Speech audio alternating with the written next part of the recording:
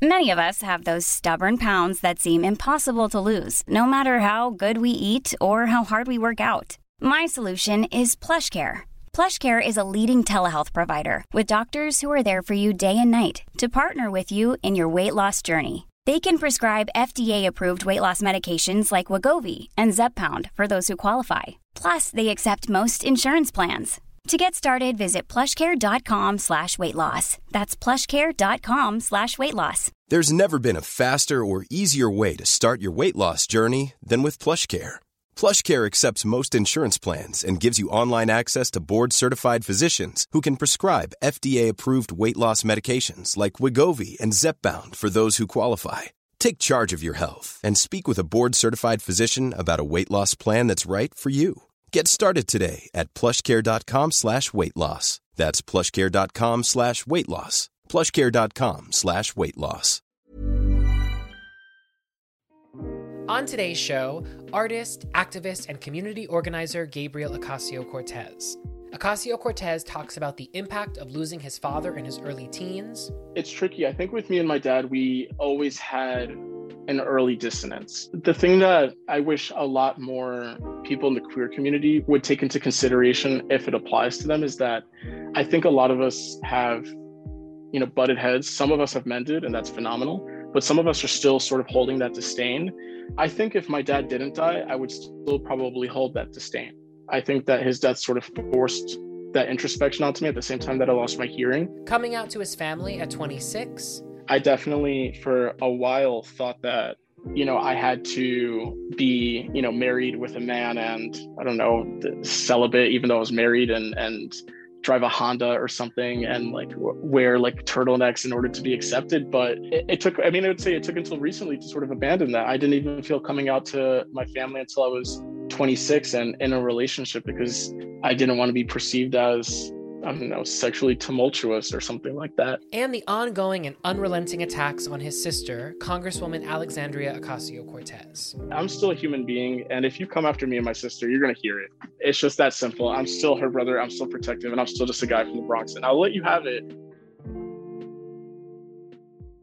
Shut up, Evan. Shut up, Evan. Shut up, Evan.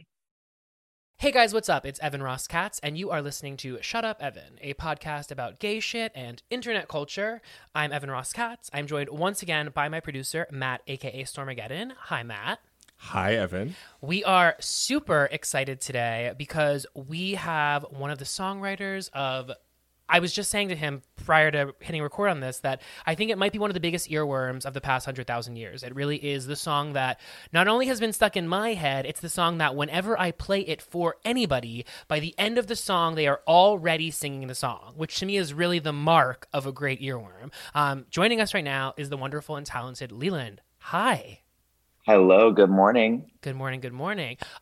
Let's get right to it. I just want to know, did you have any sense prior to the episode airing? And just for context sake, this is a song called UK Hun. Bing, bang, bong, sing, sang, song, ding, dang, dong, UK Hun. Dancing to a Highland chick, Lawrence Cheney's up in this gig. From Helensburgh to Edinburgh, everywhere I go I'm snatching wigs. I made my name in Glasgow City, can't sing or dance but I'm so witty. Me and my dolls are on a mission, gonna take this great for Vision.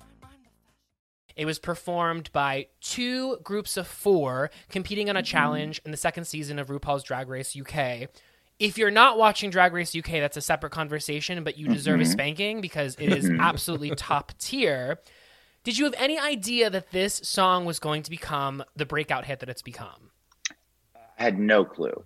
Absolutely not. No, with working on a show like Drag Race, the pace that we have to churn these songs out and move on to the next is so quick that there's really not a lot of time to dwell on what did we just make. And also there's such a long amount of time that passes between the creation of the song and the episode airing that there's 15 things in between, and then you're like, oh wait, okay, that's airing this week, great, and then you see the impact, and yeah, it's just been really fun. I love when something like this happens. It's not that I have a lot of experience in something quite like this happening, but but all of this just feels like bonus, and it shines a spotlight on the queens and gives them an even bigger platform and creates a wealth of opportunities for them, which is wonderful. And yeah, I just love, all the ridiculous things that a moment like this leads to.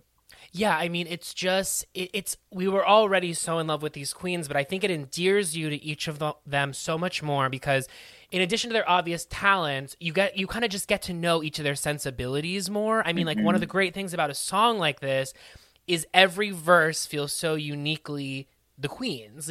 Talk to me about sort of developing this song from the jump. Like, what was the prompt you were given, and how did you execute? Sure. So, we work with Freddie Scott and myself, who wrote this song, work with an incredible team over there. And so the producers will give us the prompt of what they're thinking for the challenge and what to be inspired by. And I'm already a big fan of Eurovision. So this was needless to say, this was an ideal project or a song to have to come up with. And yeah, I mean, recently I would say in the past 3 or 4 years, I've fallen in love with the premise of Eurovision, with the gayness, with the campness of Eurovision, with the cheesiness of it, with how in love the rest of the world seems to be with it. So I was just really excited and spent a lot of time watching past Eurovision performances, not studying, but I mean, these songs are already in my DNA, the songs I grew up with, like Mary I grew up watching Mary Poppins and Supercalifragilistic, just songs that mean nothing but feel amazing. And I'm not putting UK Hun next to it, but there were lots of songs that served as inspiration that truly just have nonsensical lyrics. So really the main objective is for the melody to feel cyclical, and for it to feel like it just could potentially never end and drive someone to complete madness. Yeah. So it's intentional, because one thing that I pointed out up top is you can listen to this song and by the end of it be singing along. And so was that, obviously it sounds like that was an intentional part of this process in building a song that the listener can not only be enjoying, but feel like they're a part of without even having heard it all the way through one time. Yeah, with songs like this, so much of it is not overthinking it. I've been writing songs, not professionally or successfully for like 10, 15 years, but I've been writing songs for a long time. And so now it really is just pulling from the right references and letting your first instincts do the work.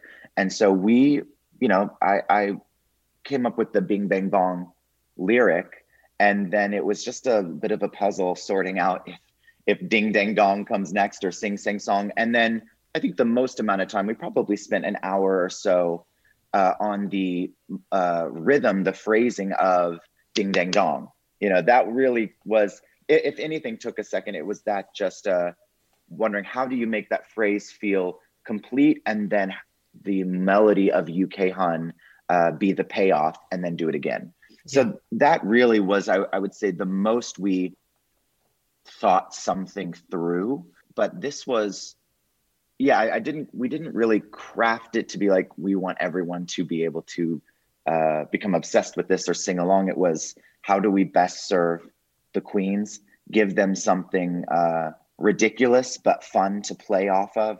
And, with Drag Race, really anything goes. And the more, when I coach the queens on camera, I'm always telling them, until you feel ridiculous and like you are doing too much and a little bit embarrassed, that's when it translates as, that's when you're doing it correctly. And that's when you'll listen back and feel like, oh, my energy is there. So we just tried to give them a great canvas to work with and a blueprint to work with, and they really rose to the occasion. And I actually loved both groups, so it's always interesting. And I didn't know when we were working on it, I didn't really know the cast at all, or who was who, or what had happened prior when getting these verses. So it's always nice to put the faces to the voices and the personalities to the voices. and see the dynamics between the two groups. Absolutely. I mean, I for people that don't know, one of the versions from the United King Dolls, which is the group name that they chose for the challenge, which very well might become a real group moving forward, it seems, and this is just a conjecture, it seems that those 4 girls are the 4 girls that very likely will make it into the top 4. And that is the version that I think I've been playing the most. That said, the other version is equally very, very good. It's one of those things, it's like, it's a Sophie's choice in some senses. So that's one of the really great things about it. Another thing that I love about this song, I believe, correct me if I'm wrong, we get a double key change. There are 2 key changes, no? Correct. Okay. First of all, thank you.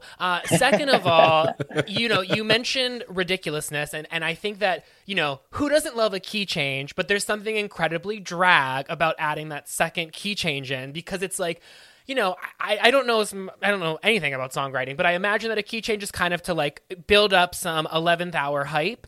And then what you did by adding that second one in is like re-energize the already re-energized version, And so can you talk to me about sort of the decision to just add that adrenaline rush over an adrenaline rush? Absolutely.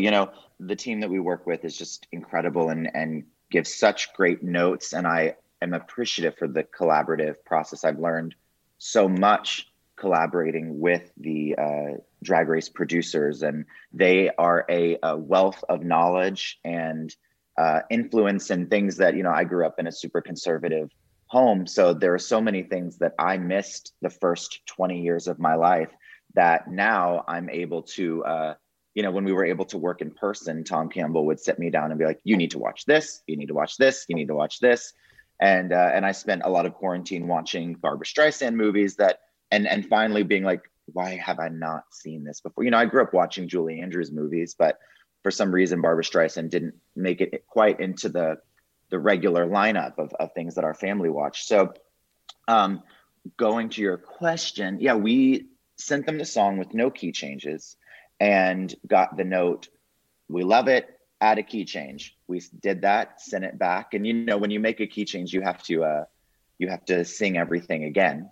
So we sang the Bing Bang Bong choruses, and then we sang it again. And then we sent that back, and they're like, great, we love it. Give us one more. And so then we sang it a third time. And you also can, with auto-tune, nudge the vocals up a little bit. And it actually creates sonically a sound that we love. It makes the sound a little more like mousy in a way, and almost a little more annoying. So it all just sort of made sense. But it was great notes from the team. And the 2, key changes right now are a little unconventional, just not really being utilized. So I think when they do happen, it's a little bit shocking to the ear. But, for what this song is going to do now off the show, meaning queens performing it at drag shows, or the song being played in clubs or house parties, the key changes are that extra that is going to just make people go crazy. Without question. I mean, yes. Every time. And I keep having these moments where the song ends and I hit play once again and I'm like, do I really want to do this over again? And then by the time I get to that second key change, I'm like, of course I want to do this over again. It like rehooks you back in, Evan, every time. Like you're just like, oh, it's back. Yes. You just keep going. Without question. Talk to me about having the 8 of them there and recording their verses. How much of that collaboration is that? Have you ever had a situation where one of them comes in and they're like, here are my lyrics, and you're like, where do we go from here? Or conversely, have you ever had a time where someone's come in, lay down a take, and you're just like, okay, winner, winner, chicken dinner? Yeah, I mean, yes, to all of the above. Thankfully we had a dear friend who is truly one of the best at what he does. We had MNEK there in person to record with the queens. And when I was having conversations with him about recording, it was sort of we didn't really need to have the conversation, but just Drag Race is such a different beast in its own, and you have such a limited time with the queens. We were just simply like talking about the checklist of things to get from the queens to make sure we have, when we're sent the vocals, everything we need. So he did such a good job just making sure that he brought out the best in each queen, because our job isn't to, if a queen walks on stage and their lyrics or their performance isn't strong, our job isn't to capture that. Our job is to bring the best out of them and work with them, revising the lyrics on the spot. And all of this you see on camera, revising the lyrics on the spot. If they're singing it and the singing isn't necessarily working, encouraging them to rap it or speak it, because that can be sometimes more effective. You know, don't sing as default if that's not your strength. So encouraging them to play to their strengths, try something different. But yes, I've had queens come out on stage and I tell them and think to myself, okay, we've got a lot of work to do in a limited amount of time. Or they come out and I'm like, we spent the first 5 minutes getting their verse take. Now let's have some fun, try new things, see if it's like once it's there, then you get to mess with it. So it really just depends on how quickly we get to that point with the queen. Do we spend the whole time just trying to get a great verse, or are we able to get that immediately and then have fun with it, see if we can create moments, give them some ad libs? So really with this song, with UK Hun, each queen came out prepared from what it seems. And so then we were able to have fun with it, getting Bimini on the pre-chorus and separating the clap for the bing bang bong and making sure we had the right takes of that. You know, in a regular pop session, working with an artist in the studio, we have an unlimited amount of time. So with this, not only is there pressure to get great takes, but to make sure that, you know, we have everything we need. So the stars really have to align multiple times for a song like this to turn out as good as it did. And I do just want to point out, like, outside of just the songwriting and the performances, this song is just so well produced. It's so well mixed. There are so many elements to this song that it's not just like a cute, good listen. I think part of what I think so many of us are responding to is the slickness of this song. It's just so masterfully constructed. So credit to everyone. Thank you. Freddie Scott produced it and is just amazing. And we've done it for a long time. And you know, we get better every time. You know, as we get better at this job, hopefully the quality improves. And that's something that, we've just tried to bring every time, is make it better, mix it better, make the production better, just constantly trying to raise the bar and beat what we've done before. Yeah, well, as someone on the receiving end of what you're serving, like, I am buying it. That's so nice. Thank you. Eight queens featured on the two different versions of this song. I gotta ask you, who has the best verse?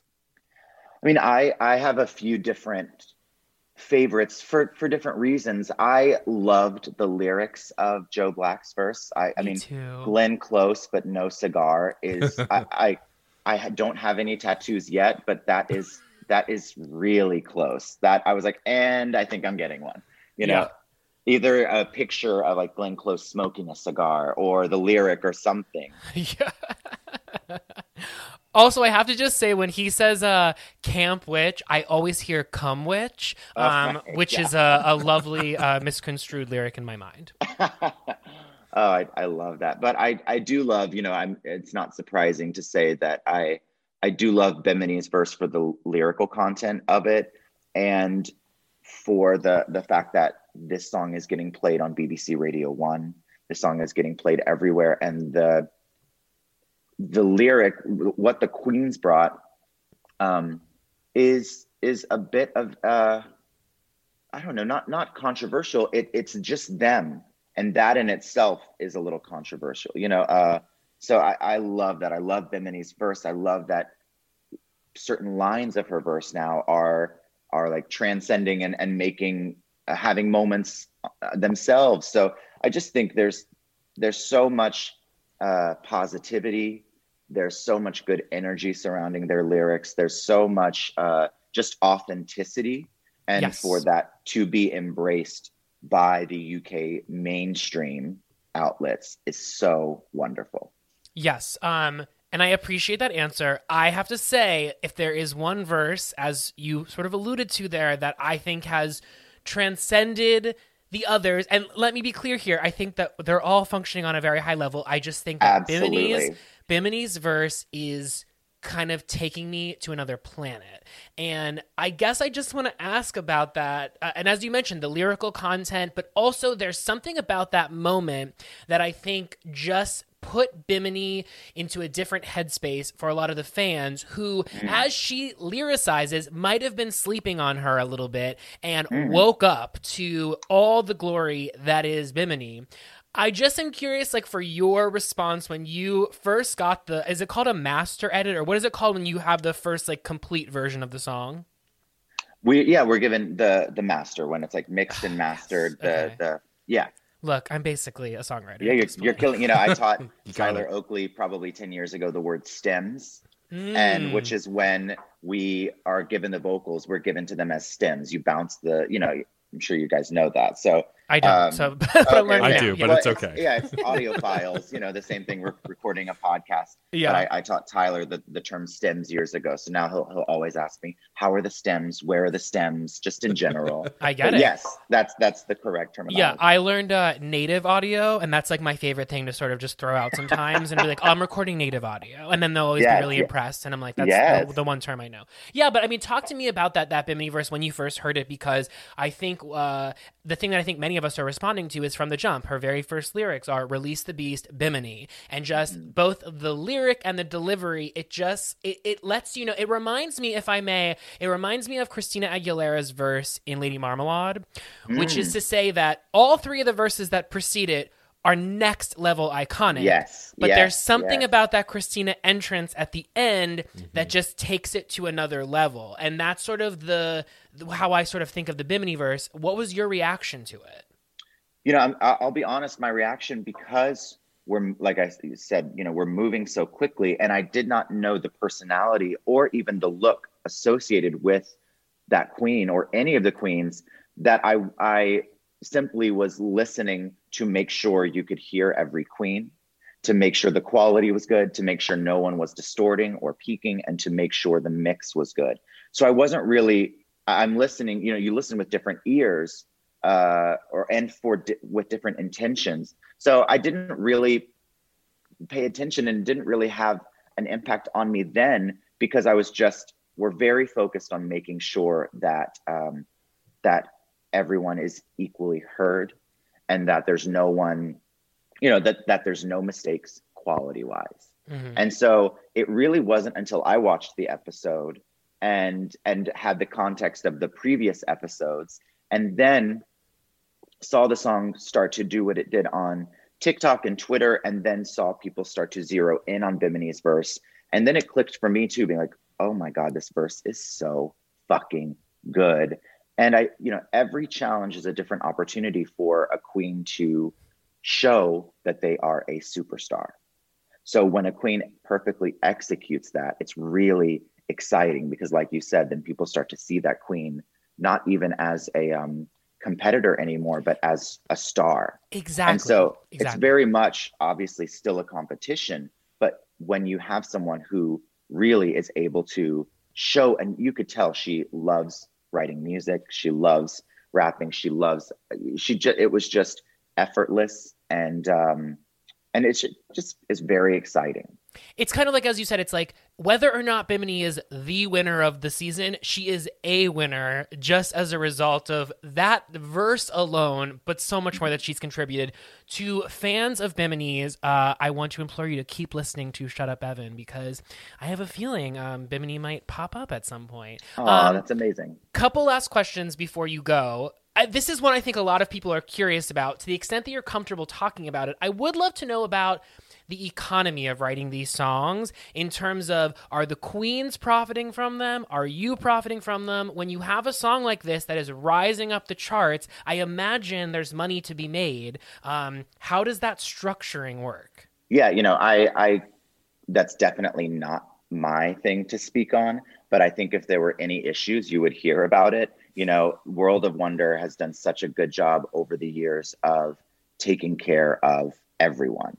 And I genuinely love working for them.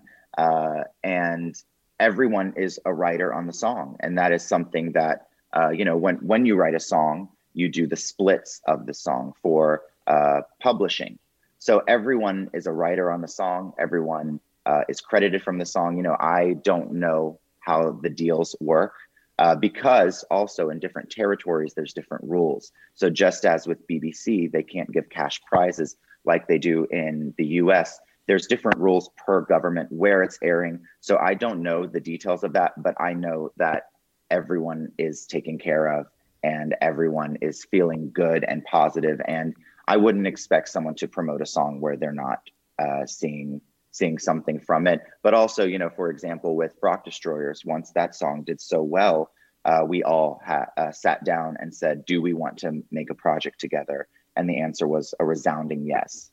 So, and even in that moment, that was such a wonderful experience, like we making an album with those girls during quarantine and co-writing those songs.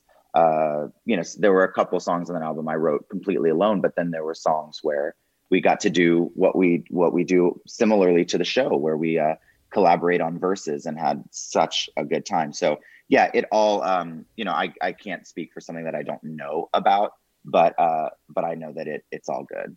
And to your point, I think very well stated. If there was sort of some kind of discrepancy at all, we would hear about it from the queens. They're not shy. Yeah, they're not about that whatsoever. Definitely not. Which song would you say, because within the pantheon of Drag Race songs, there really is just such a robust catalog.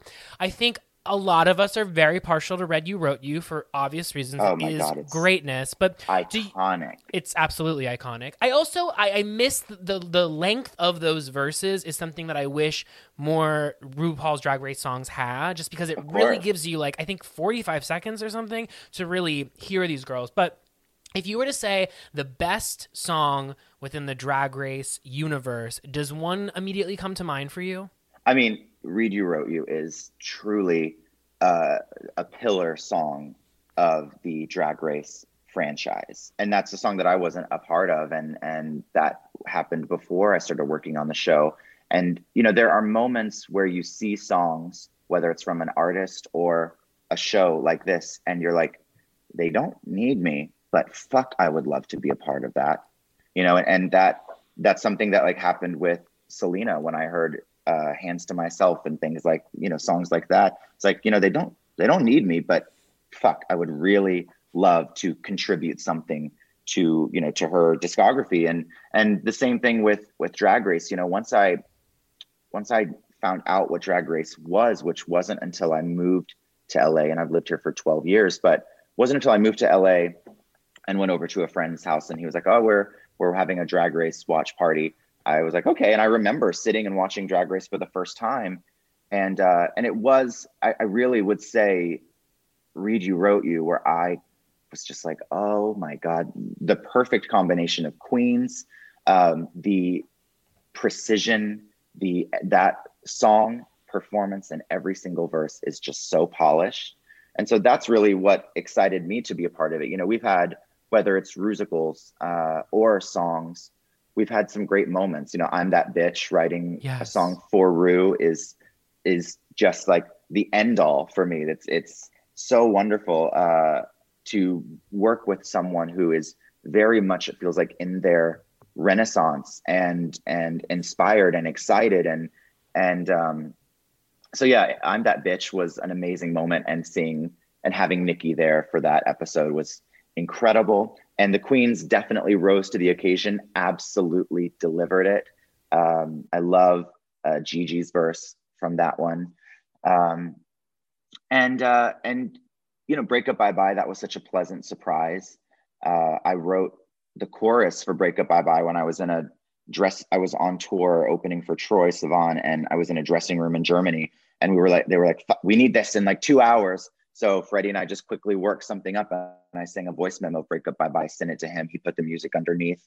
And so, I mean, some of these can happen so quickly, and then some become a little bit more laborious. But yeah, I love, and UK Hun has very much, you know, I am grateful for what it did, and I also apologize for what it did, because it seems to just not. I went to dinner last night with a couple friends, and they were like, yeah, we love the song and we're happy. We love it. But also I legitimately think about it at night and have trouble sleeping. I get it. I relate. Yeah. But I think one of the great things is like you have this song that's by queer people on a queer show, performed by queer people that queer people are loving. It's just so fucking queer in all of its tentacles of existence. I think that's one of the great things about it. I want to thank you so much for being here. I want to encourage people to find you on social, to check out your music, both the music that you write and the music you perform. You are so fucking talented. I do have to ask too, are you single? Yes. Okay, and I only ask this because when I go on the Drag Race Reddit page, there's always so many people thirsting over you, and so I just thought that for journalistic purposes, that is so funny. I've never visited the Drag Race Reddit page, and I don't plan to. Well, you are a very popular entity over there, so I'm not going to encourage you to do it, but I'll just say that your people are very much enjoying what both they're hearing and what they're seeing. That's very sweet. As he mentioned, he is single. I want to thank you so much for your time. I want to congratulate you on this song. Yes. I mean, you've had many milestones in your career, so I think this is just but another. And I can't wait to keep following you. You've been one of my absolute favorite artists to watch for a long time now, and it's so wonderful just to see your continued success. That's so nice. Thank you. You know, I feel like I feel, you know, looking back, I can't believe some of the things that have happened, but I feel like I'm just getting started, and it's so exciting. I feel, every time something like this happens, I'm like, fuck, okay, just getting started. You know, Let's do it. So that's so sweet. Thank you so much. It is working on Drag Race is an absolute dream job that I did not know existed when I first started writing songs. And those are usually the best ones that you're like, wait, I didn't even know I could do this with this. So I hope to do it for a really long time. Totally. I want to thank you again. And now we are going to turn over to our interview with Gabriel Ocasio-Cortez. Yes, let's do it. He is an artist, an activist, a community organizer, and an advocate. He's also known for being a starting point in Congresswoman AOC's political career, having nominated and submitted his sister for a congressional bid in 2017. In addition to serving families in the Brooklyn community experiencing homelessness as his 9-to-5, he has spent his adult life advocating for deaf and hard of hearing inclusivity and content accessibility, as well as being a fighter in the crusade for queer liberation for all queer people, but especially the most marginalized among us. In his free time, he likes to get parking tickets while simultaneously breaking the stereotype that gays can't drive. He also hates chocolate, but loves Starbursts. He is determined, unflappable, compassionate, articulate, resilient, nimble, impassioned, and so much more. He doesn't just want a better future, he is willing to fight to get it. He is Gabriel Ocasio-Cortez. Gabriel, how are you? Quite an intro. I'm doing great. So I want to start off before we get into like the primary interview by asking how you're doing and how your family is doing, particularly because it's been a few weeks now since the Capitol insurrection that I know terrified our nation. And I know the aftershock of that is continuing to reverberate for many. And I know you have some direct proximity to it all. So I just wanted to check in and see how you and your family are doing. Yeah, I mean, for lack of a better words, it's still difficult to really understand the depth of what actually occurred. You know, I'm very grateful that everyone in my family, and of course, including my sister, we're all fine. It's definitely just a very real reminder of how fragile even the strongest institutions are, at least what we consider very strong and very established. It's just a huge reminder that all of it is still very much man-made. And you can light a fire and it can burn down the things that are old and destructive to our society. But at the same time, if the wrong people light a fire, you know, it can tear down the things that we hold very sacred. So it's a huge reminder. And I think the fear of that day is still with a lot of people, definitely with a lot of people. Yeah. And I imagine in your particular instance, there's the typical fear that, you know, American citizens have. And then, as I mentioned, your particular proximity to it by way of your sister. What is it like experiencing that duality in that sense? What sort of, if at all, compartmentalization did you have to do in sort of understanding the trauma from both as a regular citizen and as someone in your particular position? It took me a while to not take attacks from certain, you know, right-wing people personally whenever they were coming after my sister, because it was just part of the process, if you will. Although some of the attacks would be personal, it's not because they actually have an issue with her and her existence. You know what I'm saying? It's because of a contrary ideology. But it took me some time to sort of differentiate that, or at least detach emotionally from these figureheads on the right. But I think the sixth, I think it undid any type of separation that I was able to achieve. And the reality is that I can't not take it personally. There are people in the government that are representing thousands of people, some millions, and they can go to sleep at night, even though they were complicit in attempting to overthrow our government and murder people on the left, including my sister, people that were duly elected to represent their districts. It's just insane. Yeah, one other question I wanted to ask you was with regards to your sister's Instagram live that she did, that very, very powerful hour-long Instagram live that she did. It's now available online for people that want to watch it, in which she talked about her own experiences, quite personal experiences, that sort of led her to want to come forward and speak to the gaslighting that was taking place by some of her Republican colleagues. And I'm just wondering what that experience was like for you to see someone that you're so close to come forward with such a powerful story of their own personal experience. And again, one that we don't often see people in political power in our country come forward to say. It's definitely one of the stranger and more humbling ways of being breathtaking, I guess. Being related and being directly affiliated to someone that's so well known, especially for someone that's well known for being so inspiring and for being so ideology based.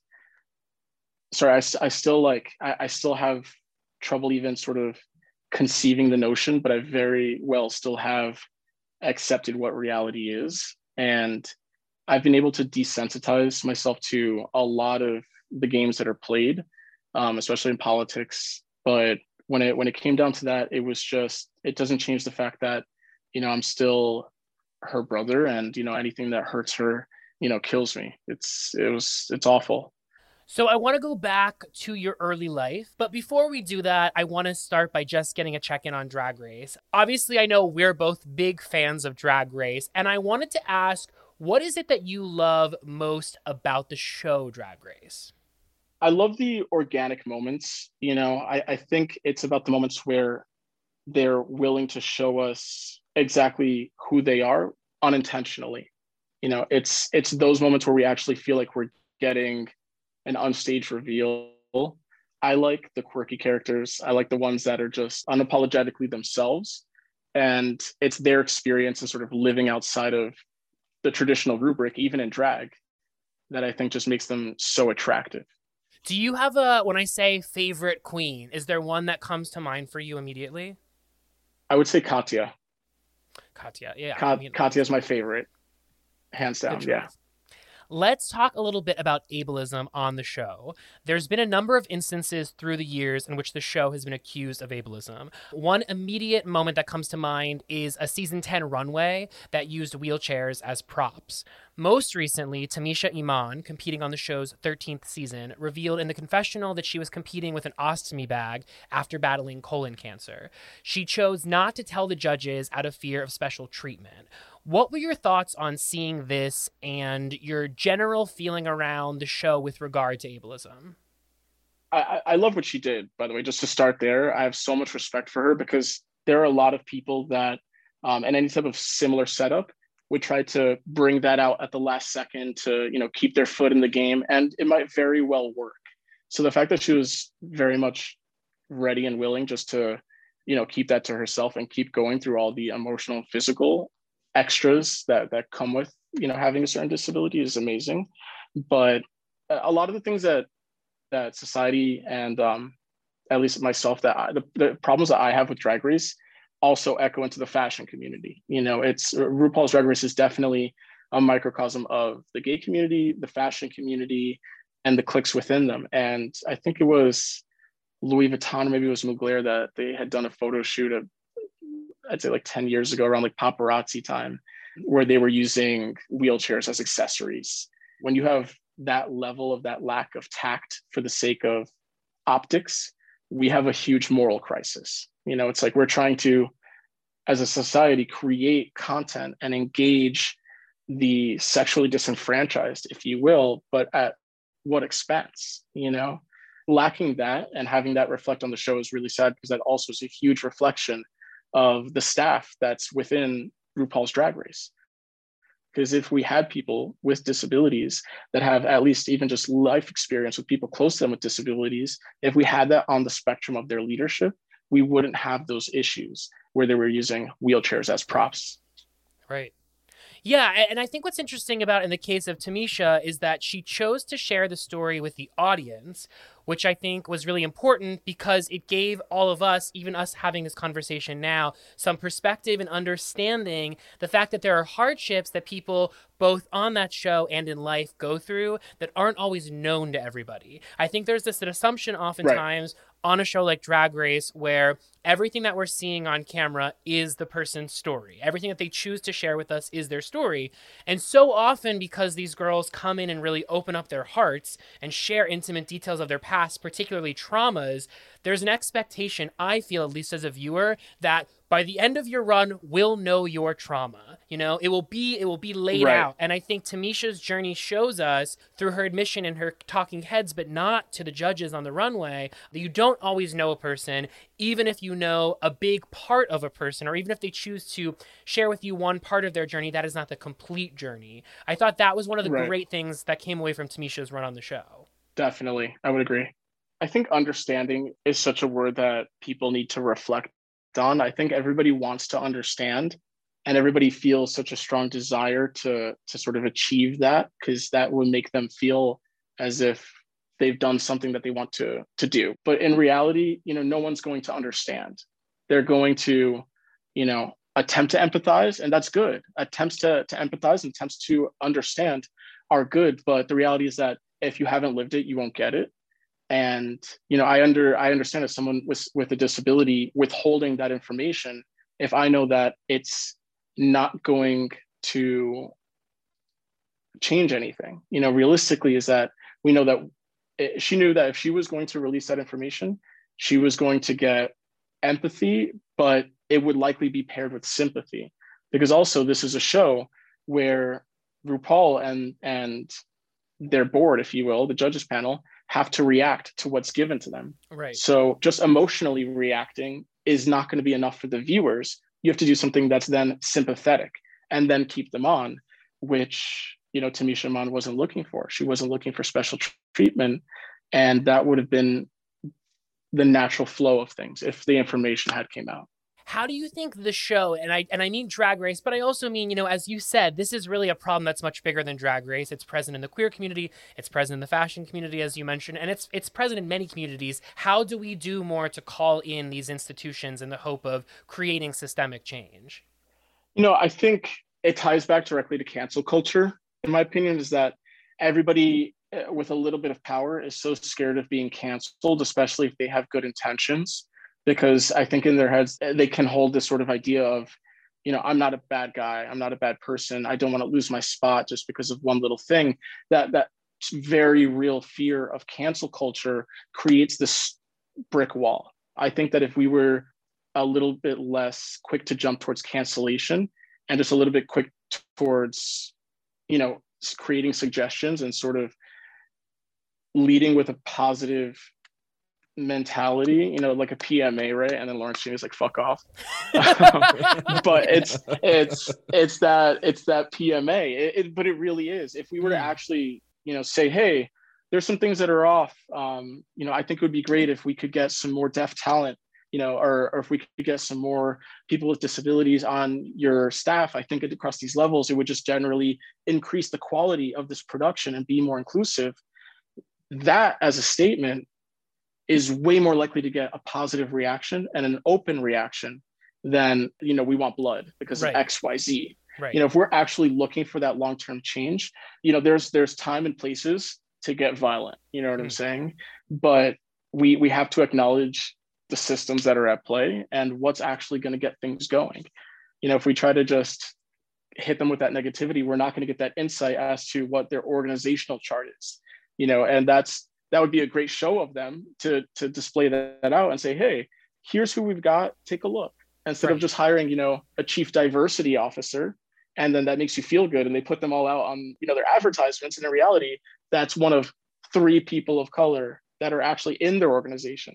But it makes us as a consumer feel good because we see that they have a chief diversity officer. You know what I'm saying? as opposed to actually diversifying the staff beyond just that single position. Just for clarity's sake, I just want to say PMA stands for Positive Mental Attitude. It's a coin termed by the fabulous Bimini Bon Boulash. You know what you're talking about makes me think of a recent news story involving FKA Twigs and Gayle King. Many people are really frustrated with Gayle King for asking FKA Twigs, who is in a lawsuit right now alleging that her ex-boyfriend Shia LaBeouf was abusive towards her, sexually abusive and manipulative. She appeared on CBS this morning speaking to Gayle King, and Gayle King asked her the question, why did she stay? Gayle prefaced the question by saying, you know, this is a question I often wonder if I should ask. And nobody who's been in this position likes this question. And I often wonder, is it even an appropriate question to ask? And you know the question is, why didn't you leave? Yeah. And I think we just have to stop asking that question. I know that you're asking it like out of love, but like I'm just gonna make a stance and say that I'm not gonna answer that question anymore, because the question should really be to the abuser, why are you holding someone hostage with abuse? And many people are now coming out and sort of attacking Gayle and not granting her the grace of saying, you know what, this might have been something that her and FKA talked about before the interview. And Gayle might have preempted her and said, is it okay if I ask you this question? And Twigs might have said, yes, it's okay. And here's how I'm going to respond to you in the hope of creating a future in which a question like this is not asked. I think there was a lot of definitely accusing Gayle versus kind of seeing Gayle as potentially creating a teachable moment and being aware of it. And I think that kind of speaks to what you're talking about. I look at that moment and I'm like, a lot got accomplished through that interaction. And there's a world in which Gayle was aware of the greater good of asking what seems like an antiquated question. Definitely. I mean, it's a great way of doing it, because a lot of people need to see the progress. They need the setup, and then you need the setup in order to show how to dissolve. I'm Sandra, and I'm just the professional your small business was looking for. But you didn't hire me because you didn't use LinkedIn Jobs. LinkedIn has professionals you can't find anywhere else, including those who aren't actively looking for a new job, but might be open to the perfect role, like me. In a given month, over 70% of LinkedIn users don't visit other leading job sites. So if you're not looking on LinkedIn, you'll miss out on great candidates like Sandra. Start hiring professionals like a professional. Post your free job on linkedin.com/people today. Many of us have those stubborn pounds that seem impossible to lose, no matter how good we eat or how hard we work out. My solution is PlushCare. PlushCare is a leading telehealth provider with doctors who are there for you day and night to partner with you in your weight loss journey. They can prescribe FDA-approved weight loss medications like Wegovy and Zepbound for those who qualify. Plus, they accept most insurance plans. To get started, visit plushcare.com/weightloss. That's plushcare.com/weightloss. And a lot of people just don't get that. Completely. Let's go back to your early life now. How would the Gabriel of today describe the Gabriel of 20 plus years ago? Oh, me at 8 years old. Oh God, the buck teeth kill me. It was a mess. Oh my God, my ears were definitely sized for a 20 plus year old at a very young age. I was shy. I was a shy but adventurous kid, just running around. That'd be me at 8, I'd say. And how did that shyness manifest itself? Were you able to make friends easily? Were you a social kid? Were you very family oriented? You know, I ended up becoming shy because our family was so different from the status quo that was introduced to us in the educational system. You know, at this time we had moved from the Bronx. We had gotten a very, very, very small house in Yorktown, which at the time was like very like low middle class. It's changed a lot in recent times, but that's what real estate is supposed to do. You know, at the time, that's not what it was.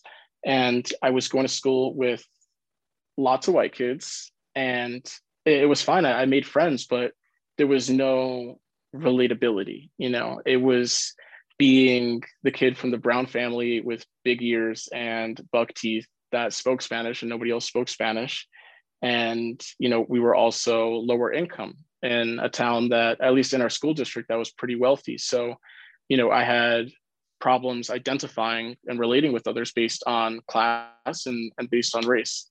So then where does the queerness come into all of this? Because it sounds like you were already feeling otherized. And on top of that, I imagine you're coming into your queerness, or you're either aware of your queerness. Tell me sort of the role that queerness played and how you discovered it within your own identity. Definitely. I mean, I think it took me some time. I know a lot of people, and a lot of people I've talked to, a lot of people that I'm friends with, their queerness is the primariness of their otherness, right? It's the facilitating agitator of change in their early life. But for me, there was just so much going on. And on top of that, let's just say 13, 14. At 13, my dad got sick, and at 15, he died right before my 16th birthday. So sort of right in those formative teenage years, I'm angsty, but I'm angsty about things that I have good reason to be angsty about. I'm pissed off about, my dad being sick and all these other things. My sexuality is just like an afterthought. So it's not until after my dad dies and after I lose my hearing that I'm able to sort of tune everything out, like God by chance tuned half of it out. So it's like, at least I was halfway there. I still had half my hearing. And I'm just really grateful that at least while I was at my lowest there, having lost my hearing, having just lost my dad, it forced a level of introspection onto me that I think sort of saved my life. I was able to see, more of who I was, and I channeled that into the rest of my life. I took that teenage angst and I just put it into being counter to the system. It just wasn't until I got older that I made my Rage Against the Machine a little bit more productive. In a 2018 tribute post around Thanksgiving, you wrote of your father, who passed on in 2008, quote, "I was a difficult son. He was a difficult father." Can you unpack that very dense sentence for me? Yeah, it's tricky. I think with me and my dad, we always had an early dissonance. The thing that I wish a lot more people in the queer community would take into consideration, if it applies to them, is that I think a lot of us have butted heads. Some of us have mended, and that's phenomenal. But some of us are still sort of holding that disdain. I think if my dad didn't die, I would still probably hold that disdain. I think that his death sort of forced that introspection onto me at the same time that I lost my hearing.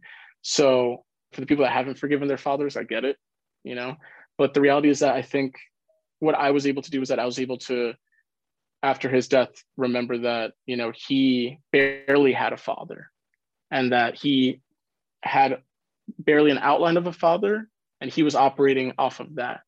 And, his shortcomings are his fault, but also the fault of his father. And when you start to look at the generational failures, we start to really understand how our parents' failures weren't personal. They just simply lacked the tools. And the best thing that we can do is just try to be supportive of the youth and the male ego as it exists in the future in order to just break the cycle. And again, that sort of ties back to what we were talking about with RuPaul and, trying to get somewhere with the PMA. It's just, especially when you're talking to men, if you're just going to be a brew with them, you're just going to harden the shell. And a hard shell on a man has really gotten us nowhere. Concur. In a 2020 Interview magazine profile, you discussed the fear of lack of acceptance with regard to your sexuality, specifically from your family, which I imagine instills this concept, whether conscious or unconscious, that queer is bad. Do you remember if and how you began to untangle that and come to realize that queer is not bad, queer is powerful? It definitely was very clear that queer is bad. Let's just start there. There was no subtleties. It was like, you're going to hell. It was like, yeah, maybe, but I'll be wearing Prada, right? But I love that. In our family, we have so much pride in making one another proud, not just making one person proud. It's about making your grandmother proud, your sister proud, your mom proud, your dad proud, your cousins proud. And reality is that I, continued to date women for the longest time. And I was very honest with them. I was very honest in terms of hey, I've also dated guys. Here's what it is. You're not getting a clear answer, but if you want to date and I want to date, then let's date. But if you're cool with that, cool. If not, no. So I've always been very honest with the women that I've dated. I'm very proud of that. But when it came down to my family, it's still a Roman Catholic family, and tradition has, kept our family alive, or abiding by the tradition, was survival. So to see them start to actually face me slowly breaking off from that, I think definitely created a lot of fear for them, for my well-being, because they only know survival within the text of traditionalism. So at what point did you, because I imagine with that becomes sort of indoctrinated into how you view queerness in some way. Because it's like, yes, you understand that is the system with which they have been taught how things are. But I'm just curious, like, how you began to untangle that, because with recognizing that, okay, I understand you've been taught this way and you're teaching me that way because that's the line of succession here. But was it from media, or how did you begin to see a narrative that sort of made queerness out to be something that was something to take pride in? I don't think there was any external source that made me believe that there was something to take pride in queerness, because I think that shame was so deeply built in me. But I think that I just had this very strong belief that I had the right to take pride in myself as I existed. And I think that pride overlapped anything else. It wasn't about anybody making me feel that this was okay. It was about more the fact that I know that I'm beyond okay. I know that I'm amazing, and whatever is attached to me is under the umbrella of amazing. And it's just that level of just narcissism, honestly. Like, sometimes narcissism is bad, but sometimes you need that in order to survive. It's definitely a shield, and I pushed forward with that. I definitely for a while thought that, I had to be, married with a man and, I don't know, celibate, even though I was married, and drive a Honda or something, and like wear like turtlenecks in order to be accepted. But it took, I would say it took until recently to sort of abandon that. I didn't even feel coming out to my family until I was 26 and in a relationship, because I didn't want to be perceived as, I don't know, sexually tumultuous or something like that. It's the reality is that, when my dad died, I became like the caretaker of my family. Me and my sister both went to work. At 15, like, I was hustling to like help pay the mortgage. And I think that the delay in me coming out was because I just couldn't bear to put my family into more pain, especially now that I had taken the role as basically primary caretaker. So to sort of just want to protect my family from another threat delayed my coming out by 11 years. Let me ask you some more about that. During our pre-interview, I asked you what topics you specifically wanted to discuss, and you brought up the casual approach within the queer community to homelessness. I know this is an issue particularly close to your heart as both a homeless shelter worker and someone with proximity to homelessness. In your 2020 interview profile, you said, quote, "I am like 15 going on 16 years old and scared of being homeless because they were going to foreclose on our house. I immediately had to start working, start hustling, doing things that are not necessarily done in daylight in order to obtain income for the sake of trying to keep our day-to-day going. But at the same time, still not being able to be myself." End quote. And I'm just wondering if you could share a little bit more sort of about your journey with regards to homelessness. I was hugely afraid of becoming homeless because it was very much a huge reality in our lives, a huge reality. I remember going outside of our house, a very, very modest, humble, small house, and, seeing this woman in a red Prius, I'll never forget it, just snapping photos. And my first reaction is like, what the fuck is this woman doing? Like, this, nobody drives around here unless they live in this neighborhood. And then I remember that she was from the bank and that they had sent her out to gauge the value of the house for pre-auction. So I'm 15 and I'm studying real estate law in order to figure out what's our loophole? How many mortgages can we skip? What percentage of the payment do we have to make on what day, just to extend our hold on the house, even if it's by a day, and my mom is still very much grieving my father. My sister is in college and I'm studying New York State real estate law. And I'm fortunate enough that I was able to get a grip on it and figure out how to play the game. But that's just because of chance and a lot of extraordinary lineups. There's so many families that are becoming homeless every single day. And it was definitely a huge fear, especially as a queer child, because it was like, okay, I'm going to get us in a place where we can avoid foreclosure, but then they're going to find out and then I'm going to be homeless. And then it's like, okay, so why do I keep my family in this house? Might as well just embrace the foreclosure now so that at least like it'll just be easier that way. So at least I won't be as upset when they have a house and I don't. At least we will all be sort of without anything, right? So it'll be easier, at least that way. If I'm forced to separate from my family, I'll know that at least we're all on the same page. Yeah, it's the reality of a lot of Americans, a lot of Americans, that just people, I don't think people really understand the depth of how wide ranging it is. Did you have any reaction to, there was a recent tweet from the MTA kind of proudly announcing that they had removed some of the benches from the subway platforms. Yeah. And it received a lot of blowback online from people saying there are a lot of people, including homeless, pregnant women, etc., that rely on those benches. And I think that's kind of seems like just an example of the ways in which the government sometimes seeks to erase homeless people's existence or tries to subjugate them in ways to make them feel less than or make them feel unseen. Did you have any reaction to that particular instance, or just instances in which the government has not done enough to either recognize or show up for homeless people? It's a problem all over the US, and it's a reflection of classism and of ableism. You know, just to be so comfortable to take out benches that you know the elderly need, that you know somebody with just crutches or a sprained ankle, whatever it is, it's a staple and it's an expectation of public space, period.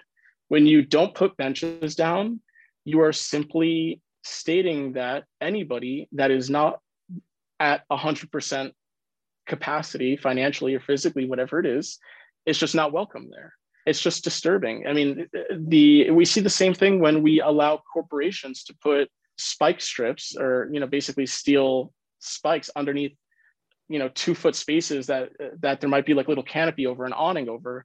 For what real reason? Just other than to say, fuck you, quite frankly, to certain homeless individuals. A lot of people have this idea of what a homeless man or a homeless woman look like, when in reality, it's an NYPD officer, it's an EMT, it's your teller, it's that person that their house caught on fire and they have bad credit and now they can't lease an apartment, even though they have income.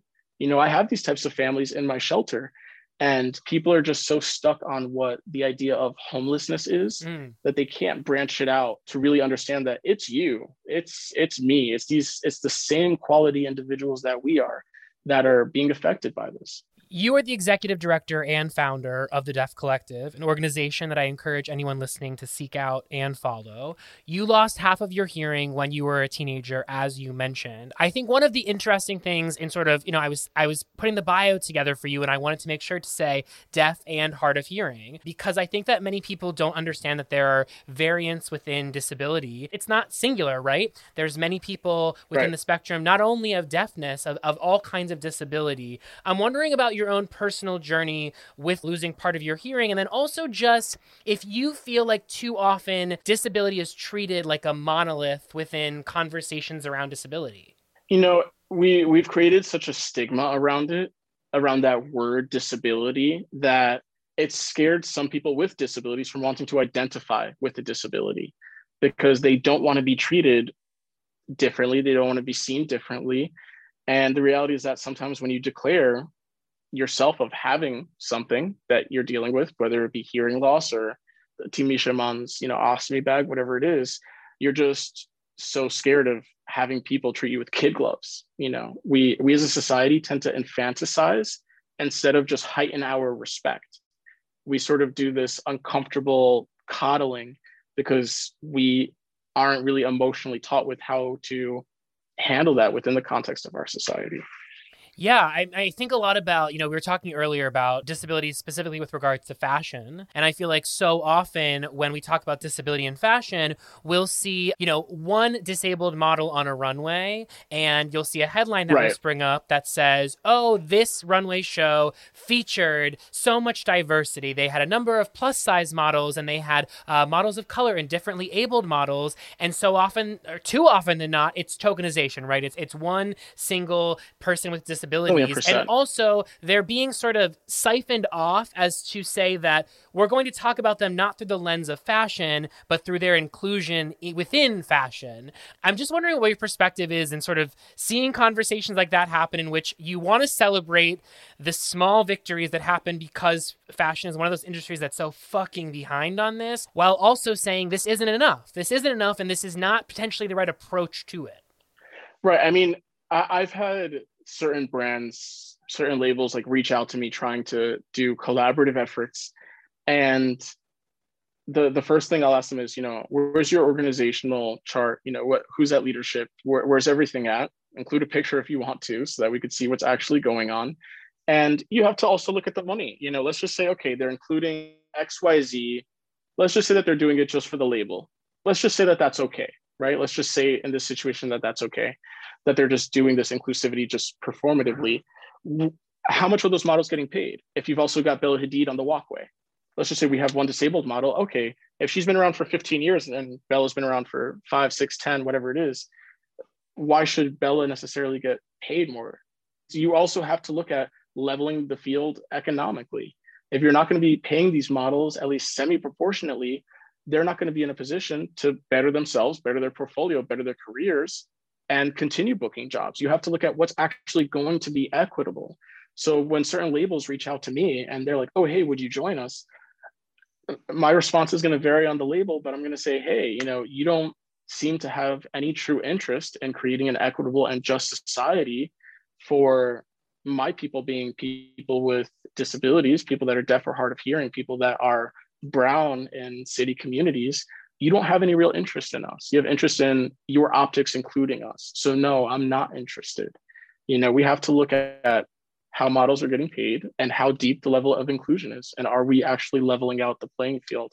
Those are the questions that have to be addressed by these labels.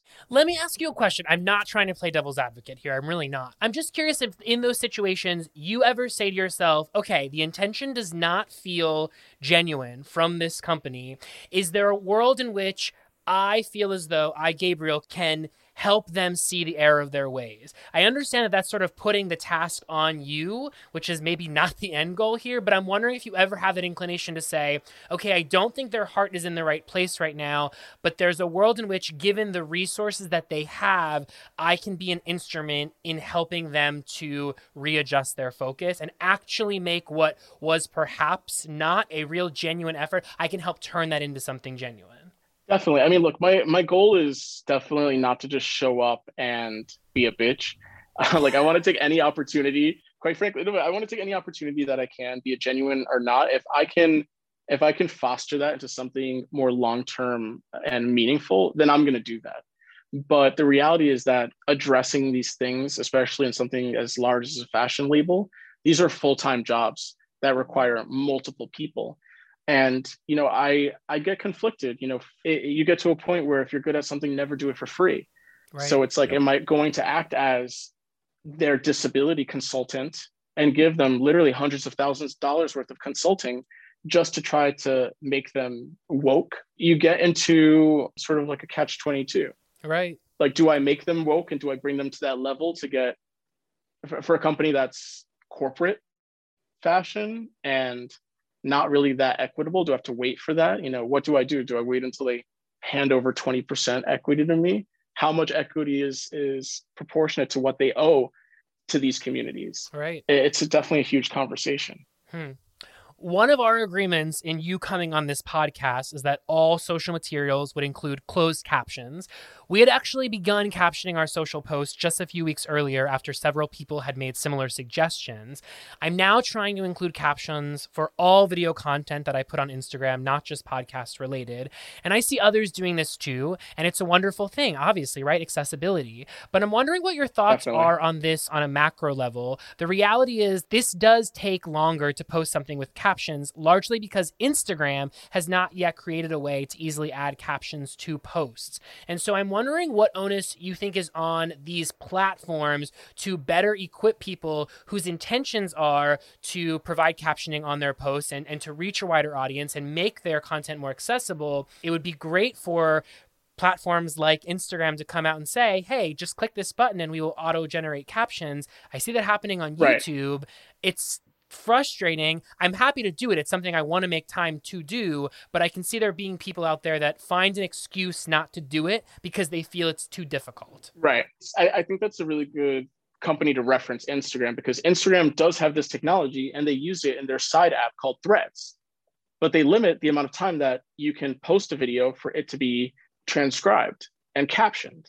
So they're basically just trying to limit the amount of people that are doing it for longer videos that are longer than 15 seconds. So they're offering this service in a very marginalized capacity. And that's just, I think, a huge example of their focus on trying to create any type of meaningful effort towards accessibility for the deaf and hard of hearing community.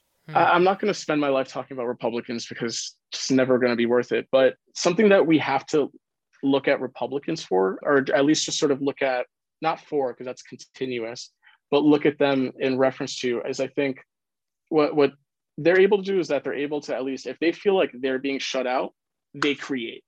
I want the deaf community to potentially take that approach, or just take that approach altogether. Is that we need to have people that are allies with us and part of our community to go ahead and be willing to say, fuck this organization. Because reality is that if we actually were to create something on the side and just get enough users into it, Instagram would come out, buy it, and then include it anyways. Right. So it's just about making sure that we're putting our efforts into the best direction, because putting a couple fiery hashtags into Instagram doesn't do anything. If anything, Instagram is happy about it because they have further engagement on their platform with these hashtags. Right.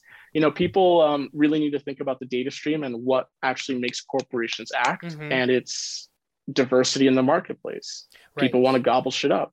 I do just want to say, for people out there that are wondering about potentially putting captions into their material and sort of the benefit of it, since I've started doing that several weeks ago, the amount of messages I get every single time I add captions never ceases to amaze me, and sort of opening my mind up to how many people are deaf or hard of hearing, or in a place where they cannot hear whatever it is that is being said on social media. And so I think it's important that people start to just realize that they might think, oh, I'm speaking to this audience, but there are people that are accessing your content online that you might not know their individual experiences and how they consume your content. And so I just want to encourage people to take that extra time to do it. I think it's really, I found it so deeply rewarding so far. The number of messages I've heard from people saying, I can now access the content that you're making that I could not before. Right. And you're going to get people being loyal. You know, people are going to loyally follow you because you are loyally showing them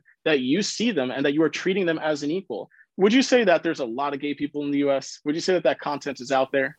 Yes. We outnumber the gay community. Like, we double them. There's about 5% are openly identifying as LGBTQ on the spectrum plus within the US. We have over 10% in the US. But when you look at the amount of content, the amount of creators that we have, and our amount of content compared to the gay community, it's extremely fractional. You know, but we are out there. Our populations are out there. We're almost 500 million strong in the world. You know, at least for brands and for Instagram, the incentive should, even if it's just the greed of dollars, they should see that there's a market here. Right. And at the very least, there's still people that are willing and wanting to interact. Completely. You know, there's simply no negative that comes out of making your content accessible. Right. And I just want to say, too, for people out there that feel, well, I don't know how to integrate captions into my video, me neither, put the closed caption in the comment section. Like, you have the tools to make this happen, even if you are not a video editor or do not necessarily feel technologically inclined. I am certainly not technologically inclined, and it's very easy to go in the caption and write closed captions. Definitely. You are someone who is on social media quite a bit, just like myself. Do you ever feel too logged on? I was reading this paragraph-long response that Khloe Kardashian gave on Instagram after a troll accused her of controlling who her sisters hang out with. And I got to the bottom of her word scramble, and I just felt so sad, not for her, but for the time that I'd lost reading that. And I just came to this conclusion that was like, Evan, you're too logged on. Do you ever feel that way? I do. Luckily I don't write those types of responses anymore, but I feel for Chloe because I have been there, and I'm still a human being, and if you come after me and my sister, you're gonna hear it. It's just that simple. I'm still her brother, I'm still protective, and I'm still just a guy from the Bronx, and I'll let you have it in a very accessible content manner. But yeah, no, there definitely is such a thing as too much. I think you gotta pick your medium, like where you gotta pick your platform and then pick your amount of time on it. Because I think especially as you platform hop, it's like the same concept behind, like, if you take a bite of something different, you can continue eating because you trick your brain, because every taste is different. So like you can literally eat nonstop if every single mouthful is different. And it's the same concept. It's like, okay, Instagram 15 minutes, Twitter 15 minutes, right, TikTok 15 minutes. And you end up in this roundabout that's like, where have I ended up? Yeah. I do just want to say, I feel like you defending your sister is a little bit different than Khloe Kardashian defending Kendall Jenner, but I understand the inclination to definitely defend one's family. What's one thing the media, and I hate the blanket term the media, so please understand I'm aware media is not a monolith, but what's one thing, let's say, that the media in general gets right about your sister, and one thing that you think they get wrong? They get so much wrong. I think, I just like, the reality is that when you're too true to yourself and when you really just don't have an ulterior motive, it's just not an interesting story, And I think that there's media, and I think there's journalism, and then I think that there's fabulism, and the fabulism is just widely distributed, It definitely took me a while to get used to, like, headlines that were like, is AOC from Mars? Like, find out at 5 p.m. And I'm like, what the fuck is going on? But you just get used to it. The reality is that the proof is in the pudding, and the actions speak for themselves, and that's just what it is. I don't humor anyone's speculations. It's just, what actually happened. We're not going to argue about what's going to happen. Just look at the scoreboard, look at the track record, and that's what it is. Is it weird for you as a fan of Drag Race to see how many of the Rue girls fan out to see that your sister is watching the show? I mean, I feel like that's just like so many paradigms brought together. I mean, I think as a queer person, I would love for RuPaul to also be a safe space where like I can just avoid everything. Yes. So it's like, oh, you're in my place. I mean, get out. Do your cameo and then leave. This is my race. Get out. But like it could be worse. It's definitely interesting. I would love to know what Katya thinks. Definitely shout out to Katya and shout out to Hosier. Please tag Hosier. I just want him to say hi to me at least once. Fair. Matt has a question now. I'm going to throw it over to him. So we're talking a lot about being logged on and dealing with everything that's going on, just the kind of state of the world. And it's clear to see we're at a point where we can feel like there's no end in sight to the pandemic, right? It feels like with the vaccine rollout and shifting things, possibly new strains, that it seems like it goes on forever. But you seem like a very positive and like hopeful person. I'm curious, what's something that gives you hope in this time of isolation and just feeling overwhelmed? Is there something you look to that is promising that really gives you hope? I think just mitigating expectations helps just as much as having something to look forward to.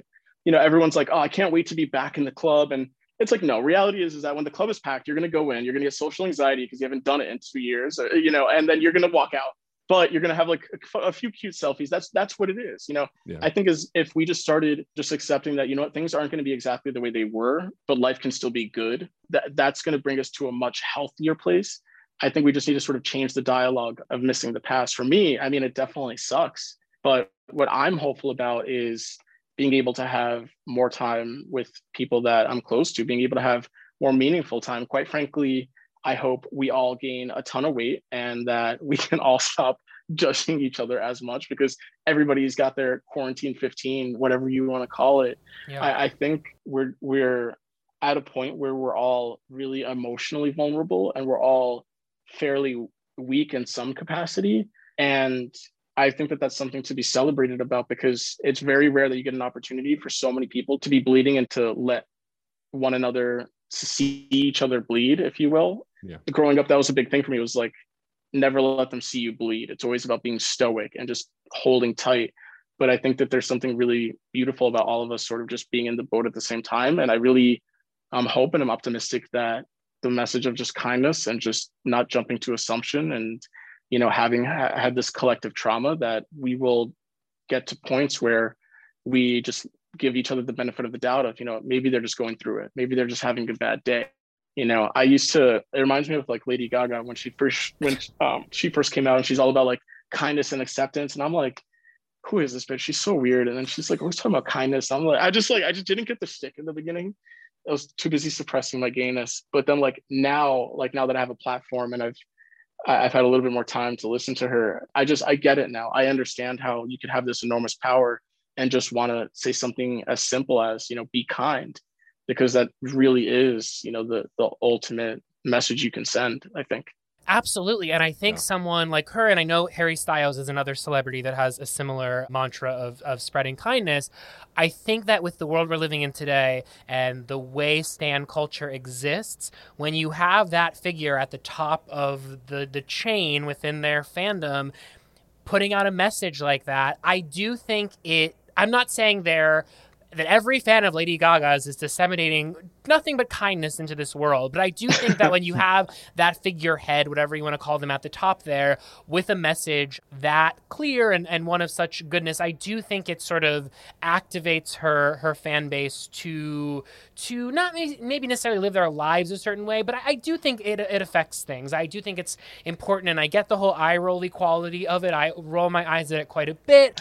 But I also kind of am like, you know what, like maybe I'm not the person that needs to hear this message at this point or this juncture of my life, but there probably are fans of hers that are so impacted by every word that she says that when she says be kind, they literally go out into the world and change their way. Speaking of Gaga, have you had the Chromatica Oreo? I haven't. I have not. But I was really happy with the album. But what does it taste like? Is it good?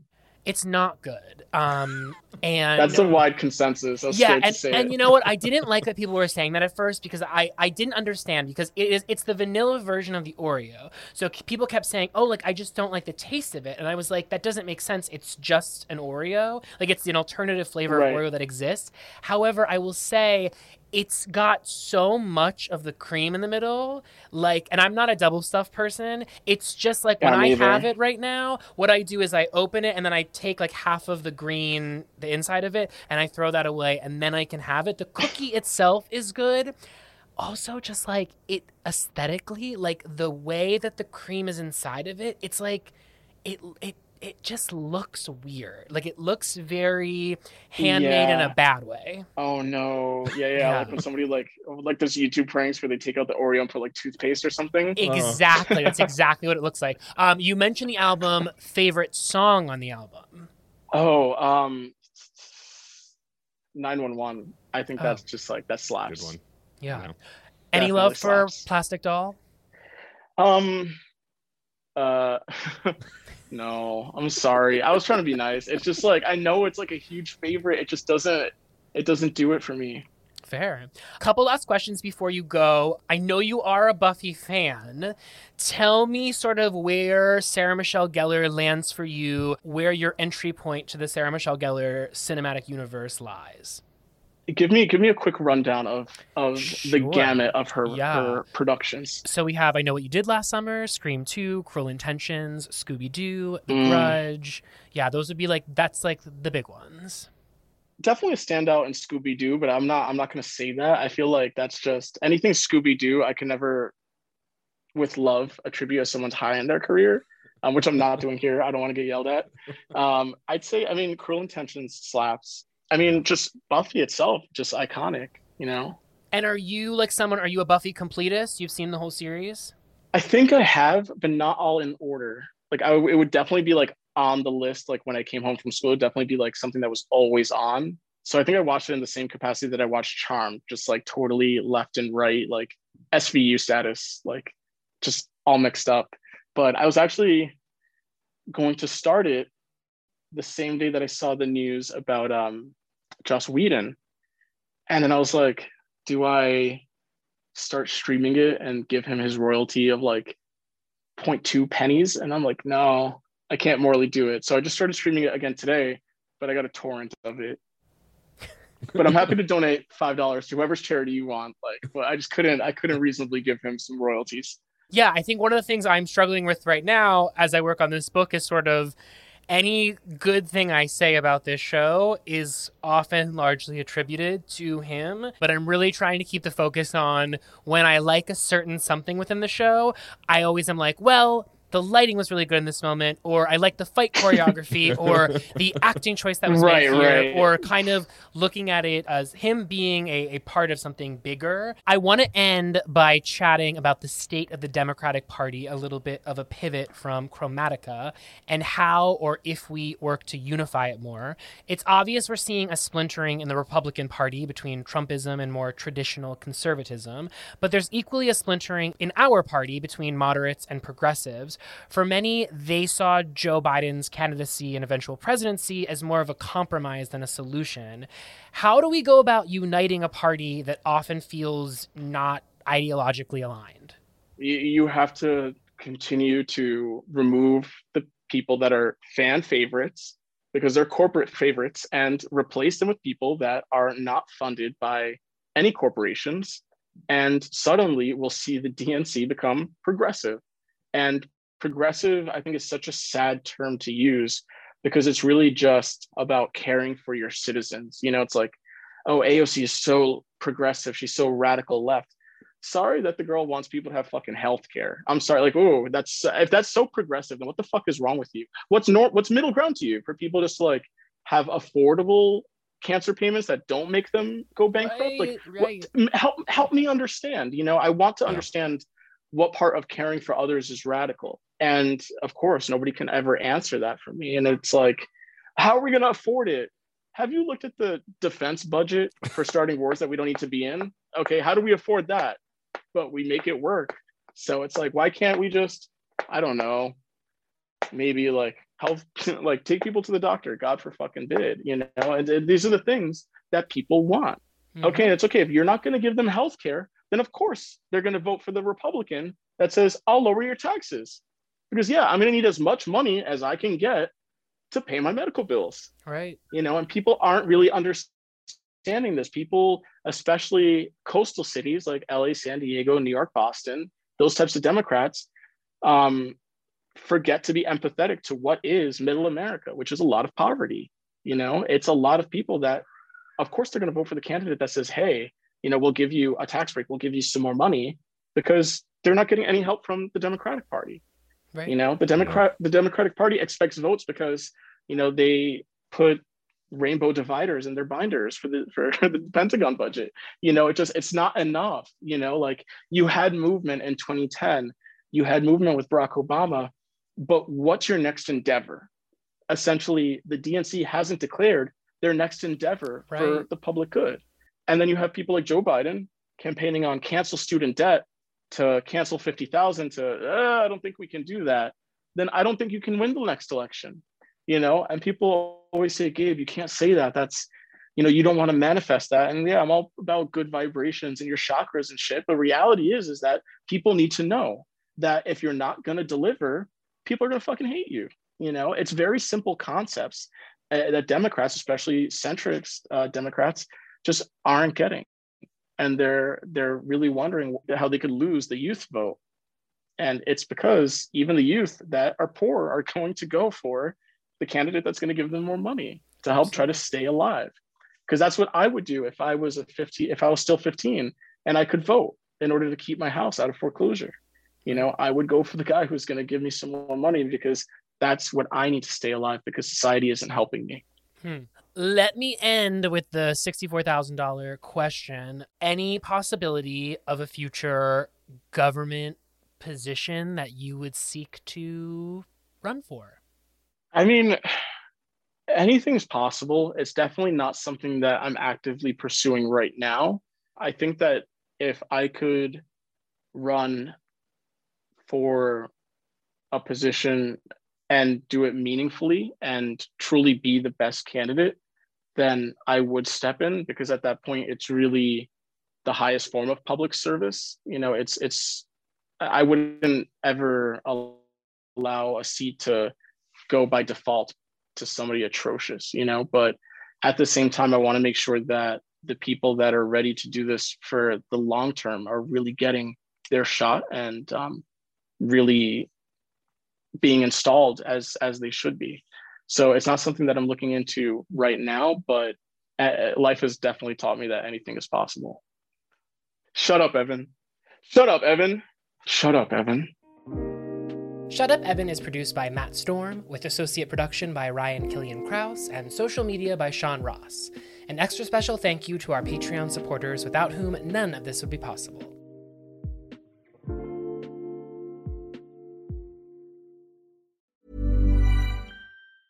Mom deserves the best, and there's no better place to shop for Mother's Day than Whole Foods Market. They're your destination for unbeatable savings, from premium gifts to show-stopping flowers and irresistible desserts. Start by saving 33% with Prime on all body care and candles. Then get a 15-stem bunch of tulips for just $9.99 each with Prime. Round out Mom's menu with festive rosé, irresistible berry chantilly cake, and more special treats. Come celebrate Mother's Day at Whole Foods Market.